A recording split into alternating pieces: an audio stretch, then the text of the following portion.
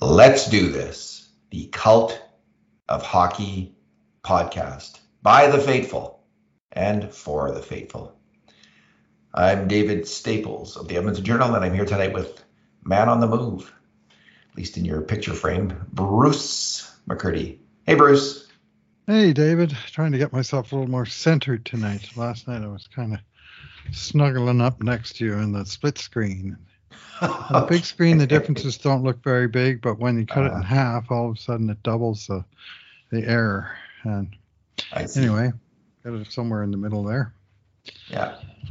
How are you doing tonight? Enjoy that game? I did. What did you think of it, Bruce? I liked it a lot. 7-4 Oilers win. Against the first place Vegas Golden Knights. It was a game that the Oilers came to dominate. It was even 3-3 until midway through the second period, when the Oilers just exploded. The grade A shots were 18 for Edmonton, 10 for Vegas. The subset of 5 alarm shots, which are even more dangerous, were 10 for Vegas and 7 for the Oilers. So I tracked. Excuse me. I gotta mark these off. I just gotta fix this. Sorry, I'm just fixing our scoring chance document. All 10 of Vegas shots were grade A's according to my initial assessment. You're going to go over it tomorrow, and we'll see if that stands. But an interesting game, Bruce. It had a bad feeling initially, but it got better. Let's do our 2 good things, 2 bad things, and 2 numbers podcast. And because it was a big Oilers win, we'll go with 2 good things each. What is your first good thing? Yeah, my first thing tonight is going to be Ryan Nugent-Hopkins, who, for the second time in his career, and the first time in almost 12 years, scored 5 points in a game. He did it in game 19 of his rookie season, November of 2011, on Hockey Night in Canada, with a 5-assist effort in a 9-2 beatdown of the Chicago Blackhawks.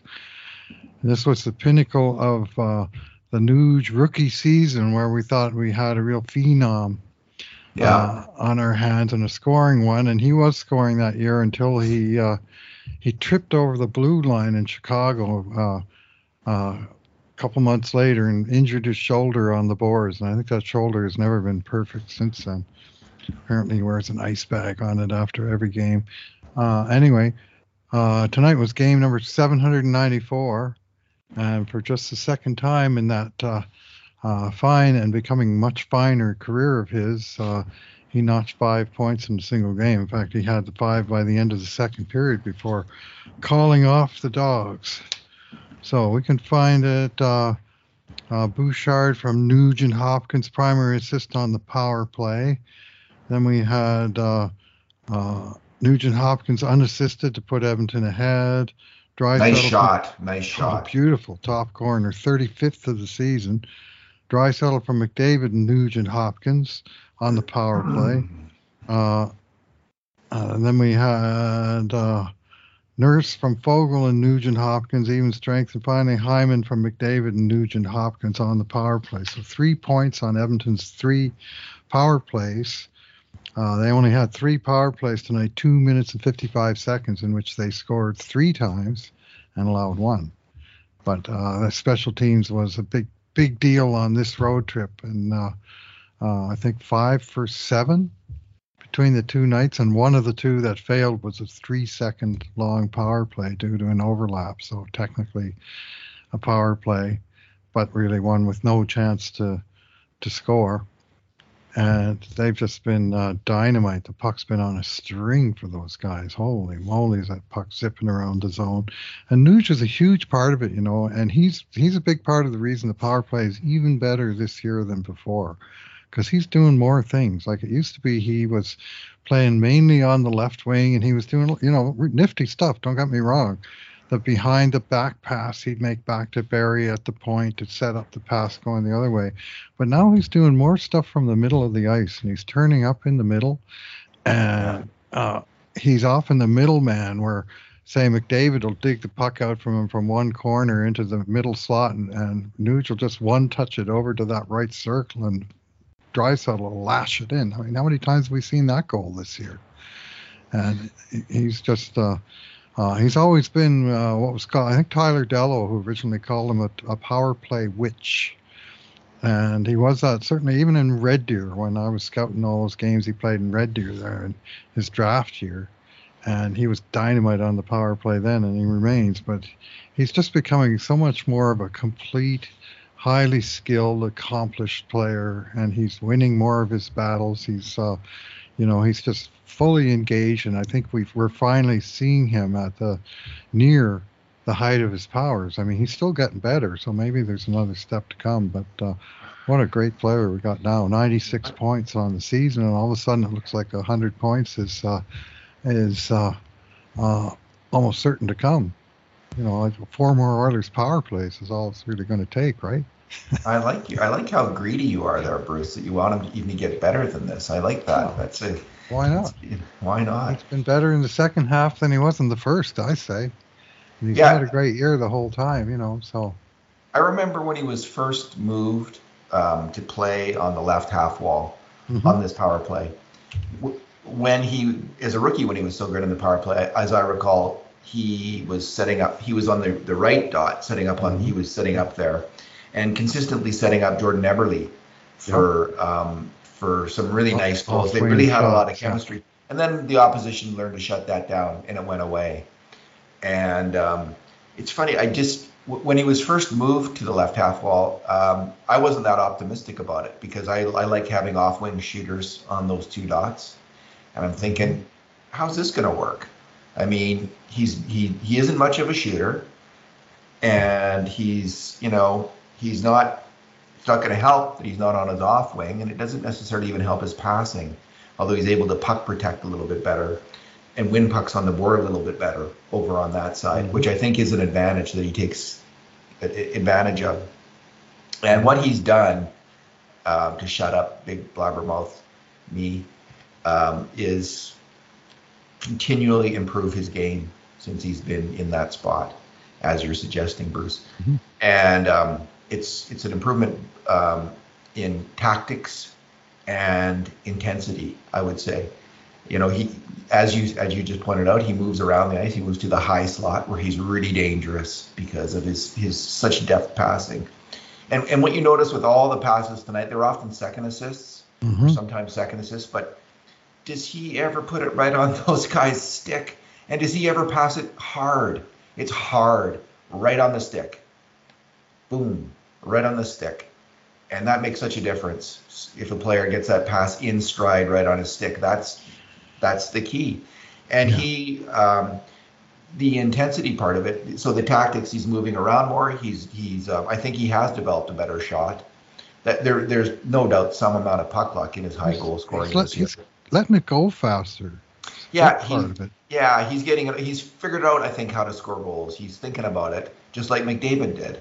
I think he and McDavid had a think this summer. Maybe they had a little summit, some luxury resort in the Okanagan or something like that. And they got together and talked about how to score more goals. I think it worked because they're both shooting more often, moving into the middle of the ice, both of them, to shoot more. We see that from McDavid, and we see that from Nugent Hopkins. So there has been this increase in skill, increase in better tactics, and then the third thing, which is the most obvious difference, and something we only saw in certain games. People, the early comparison for Nugent Hopkins was, well, I hope he can develop into like a player like Pavel Datsyuk. People would say, and we all had that hope, but Pavel Datsyuk was a demon on the ice, was a strong stick who battled incredibly hard. And in the end, I just thought, that's not going to, I wish that aspect of Nugent Hopkins was there. I wish he was that player and dug in as hard as Pavel Datsyuk, but I don't see it. Until this year. And we saw it in a few games, often in playoff games, in a big playoff game now and then it would come through where he would suddenly who is this Nugent Hopkins? He's really digging in. And the mandatory 19 sports reference player that I've always thought of him and compared to him in my mind is Davey Keon, who really dug in, who really hustled, and was a very never took penalties, but was a very determined and gritty hockey player. And I thought, where is that, like in Nugent Hopkins' game? Well, here it is this year. He battles hard. He doesn't back down, and it's paying off. So good for Ryan Nugent Hopkins. Well, he entered tonight's action in 10th place in the NHL. He's been hovering just inside or outside 10th. And at the end of action tonight, unless there's other NHL games that haven't updated yet, he will move into 6th. Sweet. In the league. Probably going to finish in the top 10, which would be fantastic. He's probably going to get more than 100 points. Tonight he passed the following players: Elias Pettersson, Nathan McKinnon, Mitchell Marner, and the guy who was tied with Jason Robertson. And Sweet. Now Nuge is on top of all of those guys, at least for now. Most of them have a game or two in hand because the Oilers have played 75 now. But he's just coming on, and points totals are going up and up.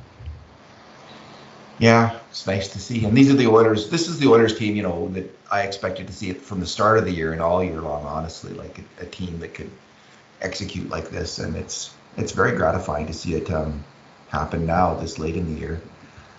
Bruce, my good thing, Leon Draisaitl has, I keep saying this, he for the last month, maybe 6 weeks now, he has been a monster at even strength, often leading his own line, not playing with McDavid.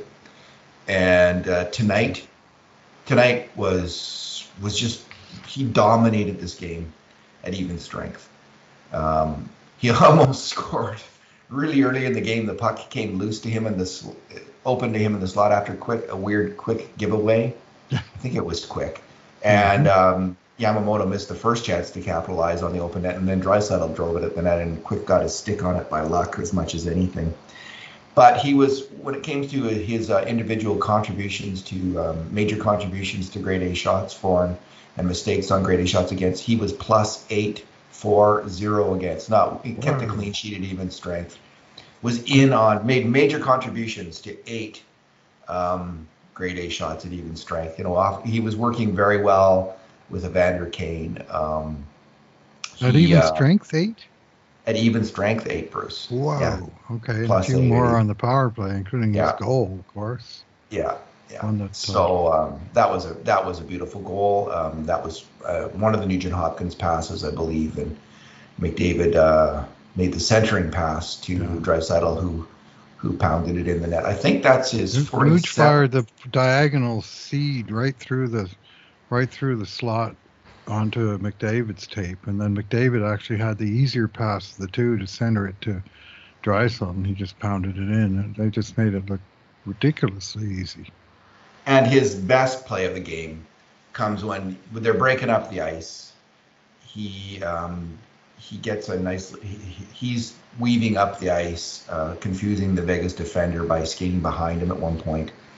Puts the puck to Yamamoto. Yamamoto makes a really nice pass back to him. And then Draisaitl does, he just got voted the best passer in the NHL, and he shows why. He makes the pass that, every hockey player on earth wishes he could make. This incredible backhand pass across the seam to Evander Kane. And it is just he just fires that puck so fast, so accurately. And I just recall again, Bruce, that first time, not the first time we'd ever seen Leon Draisaitl, of course, but we saw him in that rookie camp in Jasper in 2015. And I just remember him firing those passes again and again and again in this scrimmage. And just, I had never seen him play like that before. And I thought, wow, this is something special. And he has turned out to be just that. Yeah, I remember seeing him play with Prince Albert. I went down to the Centrium in Red Deer to watch the sudden death play-in game in 2014, Leon's draft year. I'd missed his games in Edmonton. I thought, I need to see this guy. And then they tied for 8th place with Red Deer. And the game was in Red Deer, so I went down to watch it. And I did a scouting report of Leon that remains one of my proudest works in terms of getting a grip on the player, from his ability to bat down pucks that were aerial passes to his penchant for staying out too long and making mistakes at the end of shifts. And it was all there, everything but the shot. Like that shot, like where that came from, I don't know. But he was great in that game, and sort of as an all situations player for Prince Albert. He and Josh Morrissey were really the only two legit players they had, but they won going away in Red Deer that night and got rewarded with a first round matchup with the Memorial Cup bound Edmonton Oil Kings. We got to see him a couple more times after that. And right away I'm thinking, geez, I hope Edmonton gets this guy. He is really the goods. And he's I guess it was good. Consistently. Very unlucky. Sorry? I guess it was good they drafted him and not Sam Bennett that year. Remember that controversy? Yeah. Although Sam Bennett has become a good NHL hockey player. Yeah, he's a decent player. I remember Eric Francis, I think it was, thanking Edmonton for not taking Sam Bennett so Calgary could have him. So, yeah, Leon was he could have easily had 5 points himself in this game tonight. Easily. Yeah. And, I mean, he got, he won the face-off on the power play goal, and McDavid went back and he touched the puck about 1 inch in the direction of Bouchard, who would have got it anyway. And because of that, McDavid got the secondary assist. Who cares at the one level? The goal celly's the same, no matter who's touched the puck in what order. But he had that one where Quick made the impossible paddle save, and just so many, just very near misses, great passes to set guys in, or very good shots of his own that just didn't quite cash. And still, a very comfortable 2-point evening. And I do believe, he was named the third star of this game. It was Nugent Hopkins, McDavid, and Draisaitl. And the guy who was left out, that's going to be my second good thing, Evander Kane. I've been pretty critical of Kane lately. I don't think he's been playing very well, and I've been pointing that out. At least that's my take on it. But tonight he played very well indeed, and I'm going to point that out. I mean, good on you, Evander Kane. He answered the critics tonight, and he answered with a fine, strong, I thought, two-way performance. I thought he was skating in both directions. He was actually winning some battles in the defensive zone. He doesn't have a soft touch, with the puck. He's all about power. But tonight he powered 11 shots on net, 11 shots on goal in one game for a player is a remarkable number, but it's pretty close to a season high for any Oiler, I do believe. I think McDavid had 11, but not sure anybody ever got to 12. And just one of those was able to beat Jonathan Quick. There were some good saves in there. I don't know how many grade A shots you had him down for, but the goal you already described, the great backhand feed from Draisaitl off the wing, where Kane was involved in the build-up, did the give and go, and went hard for the net, just buried that perfect pass. Nothing left to chance there. And he also had 4 hits in this game, and I just thought he was a factor in the best parts of his game were finally on display again. A lot of times lately we've seen some of his downside, not a lot of the up. But tonight he was very good indeed. And I'm guessing you graded him an 8 for that game? I did, and he had to answer your question, he had 3 grade A shots on net this game. Okay. Which is a nice total for any player. Mm-hmm. Bruce, it was funny, like he has been playing poorly, and he's been particularly weak on defense, but it's funny how there's these searing moments that just suddenly everyone starts attacking a player. And that was, of course, the overtime goal against the other night, against Vegas, right? And Kane blew it. He was terrible on that play. But suddenly it's just like everyone explodes with this pent-up frustration with Kane, to the extent that some people, and I saw this, and these, otherwise very astute Oiler fans, are saying things like, I think this contract's a bust. I think that, that Holland blew this one. And it's like, I'm thinking, like, he is coming off 2 serious and extremely painful injuries, one to his wrist, one to his ribs. He played great hockey for the Oilers last season. And he signed a contract which for a player who had such a great season was I think a remarkable bargain for the Edmonton Oilers.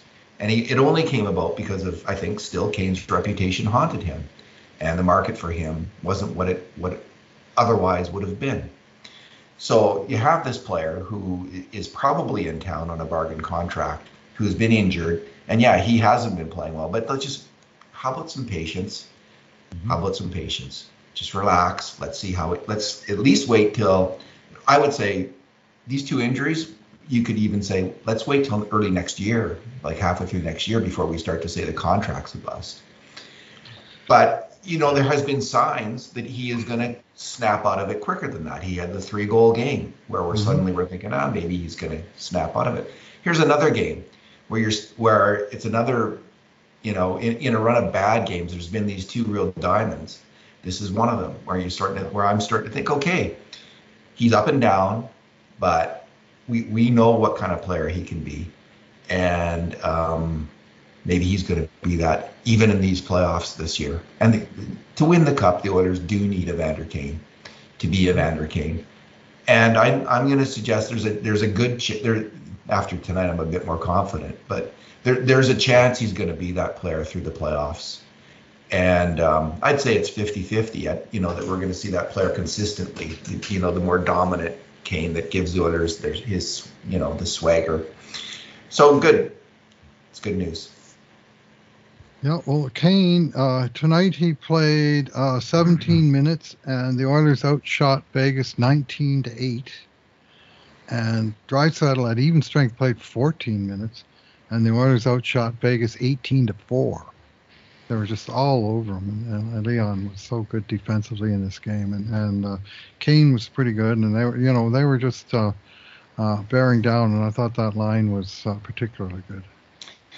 My second good thing is another power forward on the Oilers, Zach Hyman. I mean, I could easily pick McDavid, who had a pretty good game too. I gave both McDavid and Hyman 8s, and I gave Kane an 8, Draisaitl a 9. I'm saying the crease area, it looks like if you look at it from above, it looks like this little blue house. Well, he is the master of the blue house, Zach Hyman. And on the first Oilers goal, he executed the total eclipse of the sun screen as Evan Bouchard just wired that puck, Denny Potvin, into the net off the post. It was the kind of goal that the Oilers are going to need to score in the playoffs. They're going to need, it's easier to get that outside shot in the playoffs when the players are really bearing down on the PK. It gets harder to make the cross seam passes. As good as the Oilers are in executing them, I mean, they will obviously get some of those shots. It's just that much harder, though, when players are recklessly throwing themselves around and getting sticks everywhere. So often what's going to be open is that outside shot. And we're starting to see Bouchard get it through. And he's starting to score. And this one, though, came in no small part because of that fantastic screen by Zach Hyman, where he was able not to interfere with Jonathan Quick, if you know what I mean. So the goal counted. Then he scored a great goal of himself right from the blue paint. And this was just an incredible pass by Connor McDavid, where he, just for a brief moment in time, he just kind of hung with the puck and waited for the Vegas defender to move, and he threaded it through to Hyman, who was in the blue house, and put the puck right in the net. I think it was the 6th goal for the Oilers, if I'm not mistaken, and another power play goal, and a great play by Hyman. Now, he has also been injured and not playing that well, and we've been pointing this out too. But I think he's looking a little healthier. He looked he looked like he was moving well, games, more engaged. Yeah, he just did not look healthy. He wasn't skating freely. He wasn't battling for the puck in that stretch, which lasted for about 3 weeks, maybe 4 weeks. Yeah. And now he's back. And David, he was the lowest graded Oiler in our segment from game 61 to 70. He was the lowest graded forward. I never thought I would see that day. He's always consistently been in the top 5 forwards, the top 3, but always up there, and we're always giving him, he's always getting an extra plus grade because of his, strong effort. That's sort of been very consistent. I mean, it was 4.9, but I mean, for Zach Hyman, that's like just way below form. And I think a lot of it was he was fighting through something. He missed a couple of games in there, and he also just didn't have any sort of big performances. Yeah. And anyway, he's back to much closer to what we have grown to expect. What, Bruce, is your bad thing? Okay, well, I'm going to go with the third Vegas goal. And this one that tied it up briefly at the beginning of the second period. And it was just that point in the game where you're thinking, geez, we're going to need to score a lot of goals to win this game. And in the end, the Oilers did score a lot of goals, but this was Vegas's really last hurrah. And it was just kind of a mess up by young Philip Broberg, who got into this game as a seventh defenseman, and was a very sort of minor factor in the game. He played 10 minutes and 10 seconds as a seventh D-man with no stats whatsoever. Not even a -1 from this goal, because he was a plus for one of the Oilers' goals. But on this one, he had the puck behind the net, and Phil Kessel was sort of battling for the puck, and Broberg was trying to pass it out of trouble. And rather than sort of go the safe way up the short side boards, which he was on the right side behind the net, he tried to pass it through Kessel. And Kessel's stick was, from his effort, and he was down on the ice, but his stick was absolutely flat on the ice, the shaft of his stick.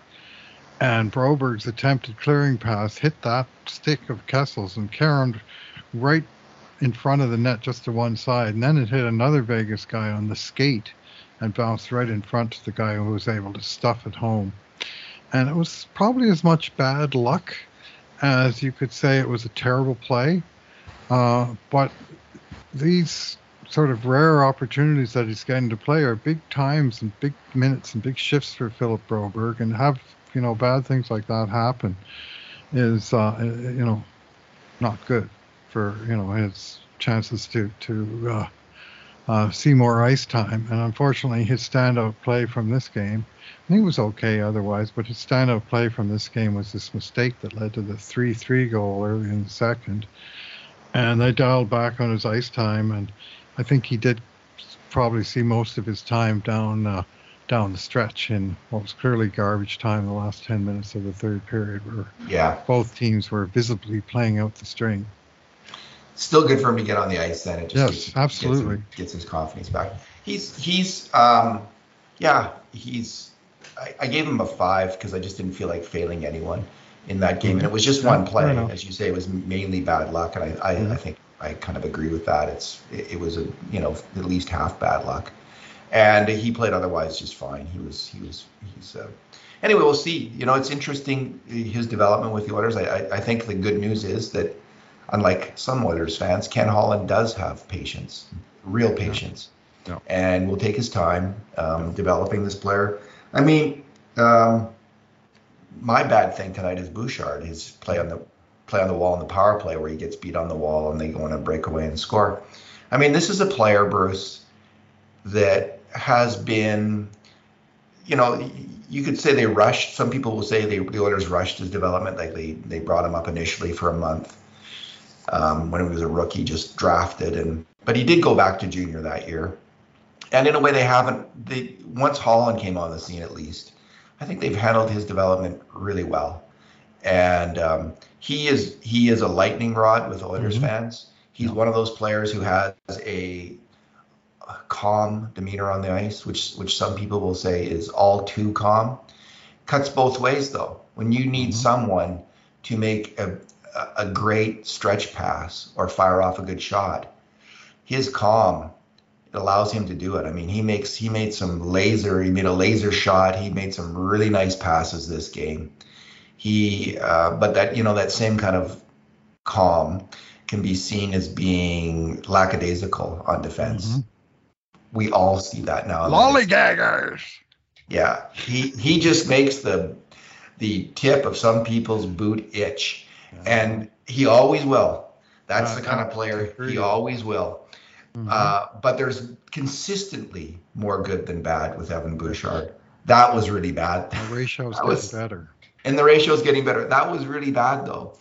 Yeah, And I think they're going to get. I think they're going to get it right with Philip Broberg because they got it right with Evan Bouchard.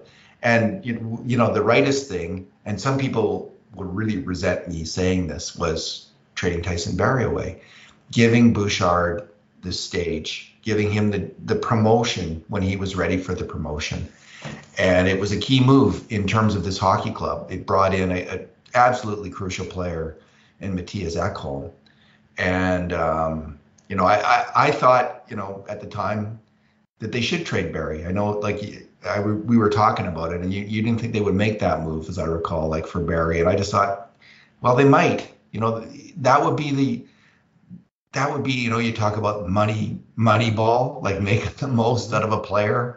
This is the move. Like this is it. And even though Tyson Barry is such a key part of this team, that was the moment that you promote. You throw in on you make your bet on Evan Bouchard, and you make it on Ekholm, even though you're giving up such a solid veteran player in Tyson Barrie. So I'm glad they did that. And there's my long and rambling discourse on Evan Bouchard tonight. Well, the timing appears to have been right.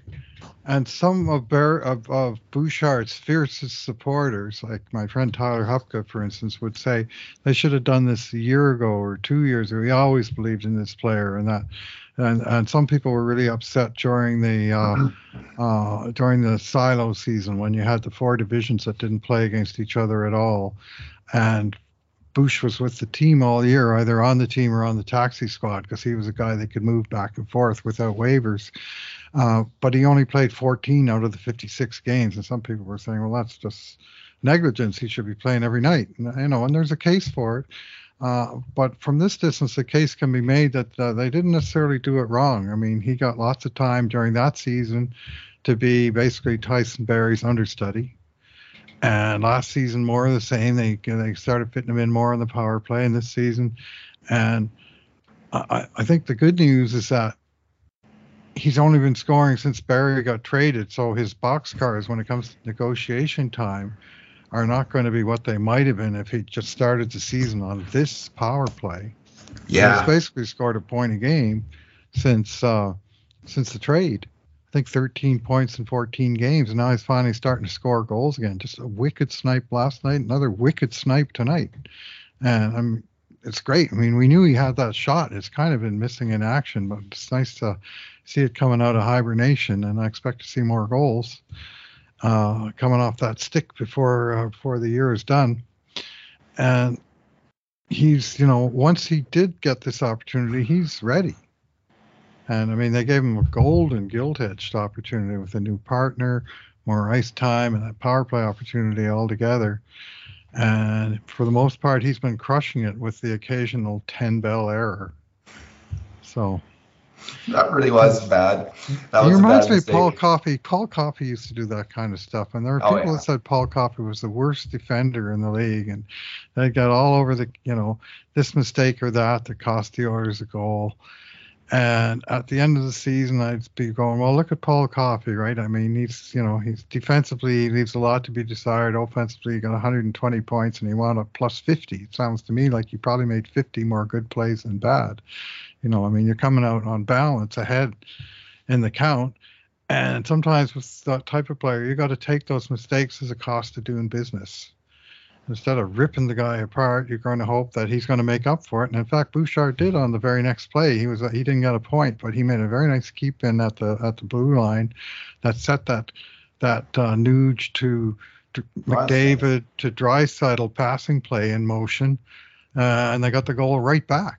In fact, one very cool thing: the last two games, the Oilers 4 times they gave up in the first period. 2 goals in Arizona, 2 goals in Vegas. All 4 times they scored a goal themselves within a minute of the other guy scoring. Within 1 minute, Edmonton had responded in kind with a goal of their own. So that's a good bounce back. I think the Oilers, Bruce, would have traded Tyson Barrie last summer to get cap space.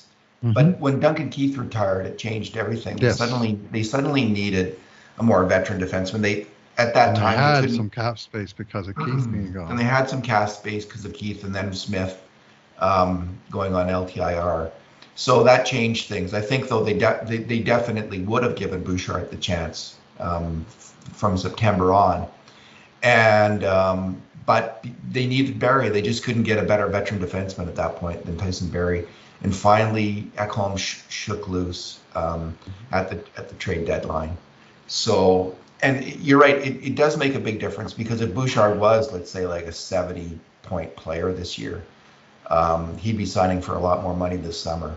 And it's for $8 or $9 million this next year. Maybe. You never know, eh? So it's good the way it's worked out. I mean, we'll see if he has a big playoff, which is entirely likely, he could still cost a pretty penny, and I think he will. But we'll see how it all plays out. They try and lock him down, and of course, how much restriction they have from the salary cap to do everything they want, which typically is a lot. But he's coming on. Tyson Barrie, one of the things Tyson Barrie did was people hated that $4.5 million contract. Well, that was a placeholder. And when it came time to trade for Ekholm, they didn't need $6 million in cap space. They only needed 1.5 because they were trading 4.5 the other way in Barrie, and he was a tradable asset. It wasn't something where they had to attach draft picks just to get rid of the contract. He was, he was value. And so they got, they just needed to top up the cap space, which they did in the Puljujarvi trade. But most of the cap space for Ekholm came from Barrie. Indeed. What is your number, Bruce? Yeah, I'm going to go with the number 41 and also number 10, which is the number of goals scored now by Darnell Nurse after he pounded home the goal that put Edmonton ahead to stay and looked for a long time like it would be the game winner of this game. With a rocket shot from the sideboards through a screen that overpowered netminder Jonathan Quick. And that was not only his third 10-goal season of his career for Darnell Nurse, but he's also tied now his career high in points with 41 points. He had a similar season, 10 goals and 31 assists for 41 points in 2017-18. I think that's a while ago. Since then, he's had 33, 36, 35, 36, some of them shortened seasons. Last season, he had injuries that shortened his season. And right now, he's just played 75 games, and he's got 41 points. You know what? He's scored points now in 14 of Edmonton's last 19 games. He's got a 6-game point scoring streak on the go. He's got a big plus now. What is it? So a second, I'm going to bring up Edmonton, and he is a big plus of plus 19 on the season, tops on the Oilers. And then if you look at defensemen around the league, here's the cool thing about Darnell Nurse. He's got 41 points, 1 point on the power play, 1 point on Edmonton's power play. He doesn't play the power play. That's for guys like Tyson Barrie and Evan Bouchard to rack up the points. But he's got, at even strength, 37 points, shorthanded 3 points, power play 1 point. That's how he got to 41 points. And if you look around the NHL as a whole, even strength points for all franchises, defense. Hang on for a second. Let's see what I didn't do. And he's got 37 even strength points. He is 7th in the NHL. 1 behind Adam Fox, who's in 6th. 1 ahead of Cale Makar, who's in 8th. That's a lot of even strength points for a D-man. I mean, Carlson's got 69, and he's way off on his own island. But after that, it's like Dunn, Morrissey, Hamilton, Hughes, Fox, Nurse, McCurdy, Darlene, Taves, Yossi, Petrangelo. That's the top 12. Some pretty good D-men in there. And then there's that no good $9.25 million overpaid guy, Darnell Nurse, that's somehow on that list. It's all because of McDavid and Draisaitl. But you know what? He's not bad. And he's getting better. His game, I think his game has gotten better since Ekholm arrived. They have a more equitable distribution now, top 4 minutes. They got another D-man who's capable, it's not Nurse and 3 young guys, and he's got to do all of the heavy lifting. All of a sudden now the Oilers have a real top 4. And that has the effect of making Nurse and Ceci more effective. And also, of course, Yossi and Bouchard on their own are very effective. And all of a sudden Edmonton's 11-2-1 in those 14 games. He at even strength, Bruce, he's averaging 1.5 points per 60. Which is good of regular defensemen who've played more than 400 even strength minutes. He's 16th in the NHL. So he's just behind Adam Fox and Hampus Lindholm. And he's just ahead of Roman Yossi, Devon Taves, and Rasmus Dahlin. Wow. So not bad. Not too bad, all you Nurse haters. Yeah, well, he is a beneficiary of the team he's on. It's a high-scoring team, but he does contribute to the high.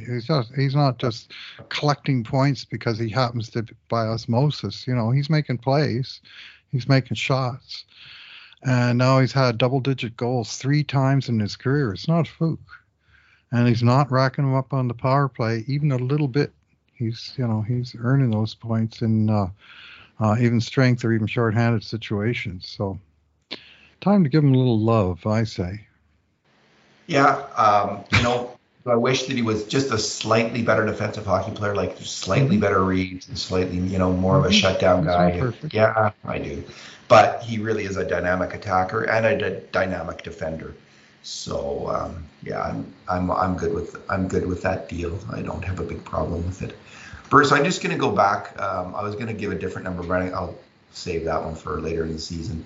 But I'm going to, yesterday I talked about the Oilers were tied with the 1977-78 Montreal Canadiens for the best power play of all time. Now they got the hold on number 1. The Oilers percentage this year, 32.7%. The Habs at 31.9%.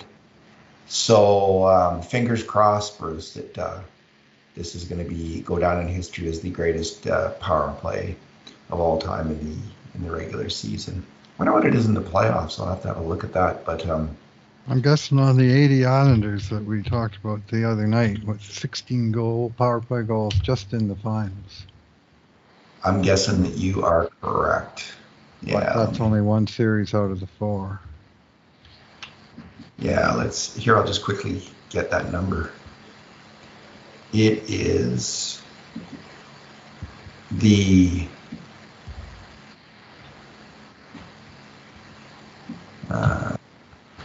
something screwed up here. Power play percentage. Why can't I find it? Here we go. Well, it's the Colorado Avs of 2020-2021, but they only played 10 games.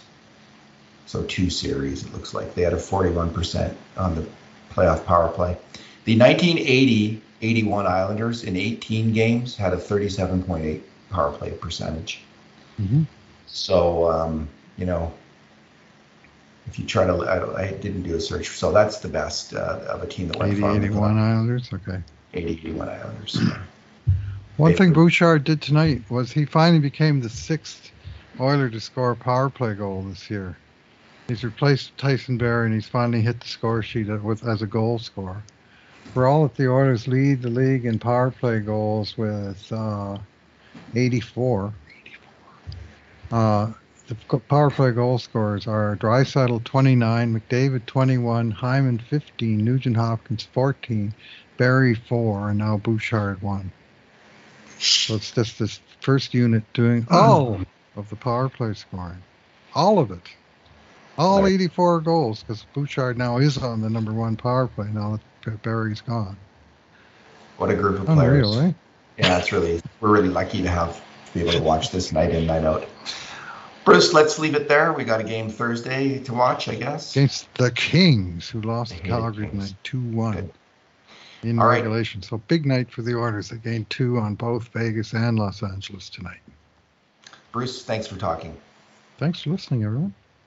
And in the meantime, and in between times, this has been another edition of the Cult of Hockey podcast.